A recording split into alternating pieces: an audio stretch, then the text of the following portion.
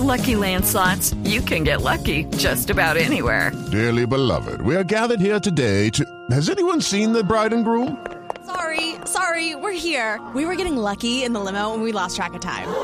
No, Lucky Land Casino, with cash prizes that add up quicker than a guest registry. In that case, I pronounce you lucky. Play for free at LuckyLandSlots.com. Daily bonuses are waiting. No purchase necessary. Void where prohibited by law. 18+. Terms and conditions apply. See website for details. Los ministros de Defensa y de Justicia de Colombia estuvieron en Washington explicando la reforma al fuero penal militar que cursa en el Congreso de la República. Desde la capital de los Estados Unidos, Daniel Pacheco.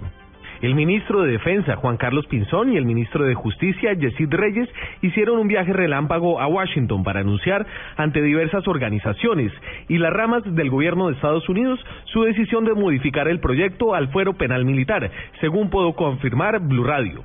Las modificaciones al proyecto, que inicialmente buscaba darle más garantías a los militares por errores y delitos cometidos en medio del conflicto armado, ahora restringen el papel de la justicia penal militar en la investigación de esas violaciones. Estos cambios responden así a insistentes preocupaciones expresadas tanto por el gobierno de Estados Unidos como por varias organizaciones de derechos humanos, en el sentido de que permitirían impunidad de parte de los militares. En especial, la nueva ley garantizaría que las violaciones de derechos humanos de los militares, incluyendo los falsos positivos, sean juzgados en la Fiscalía.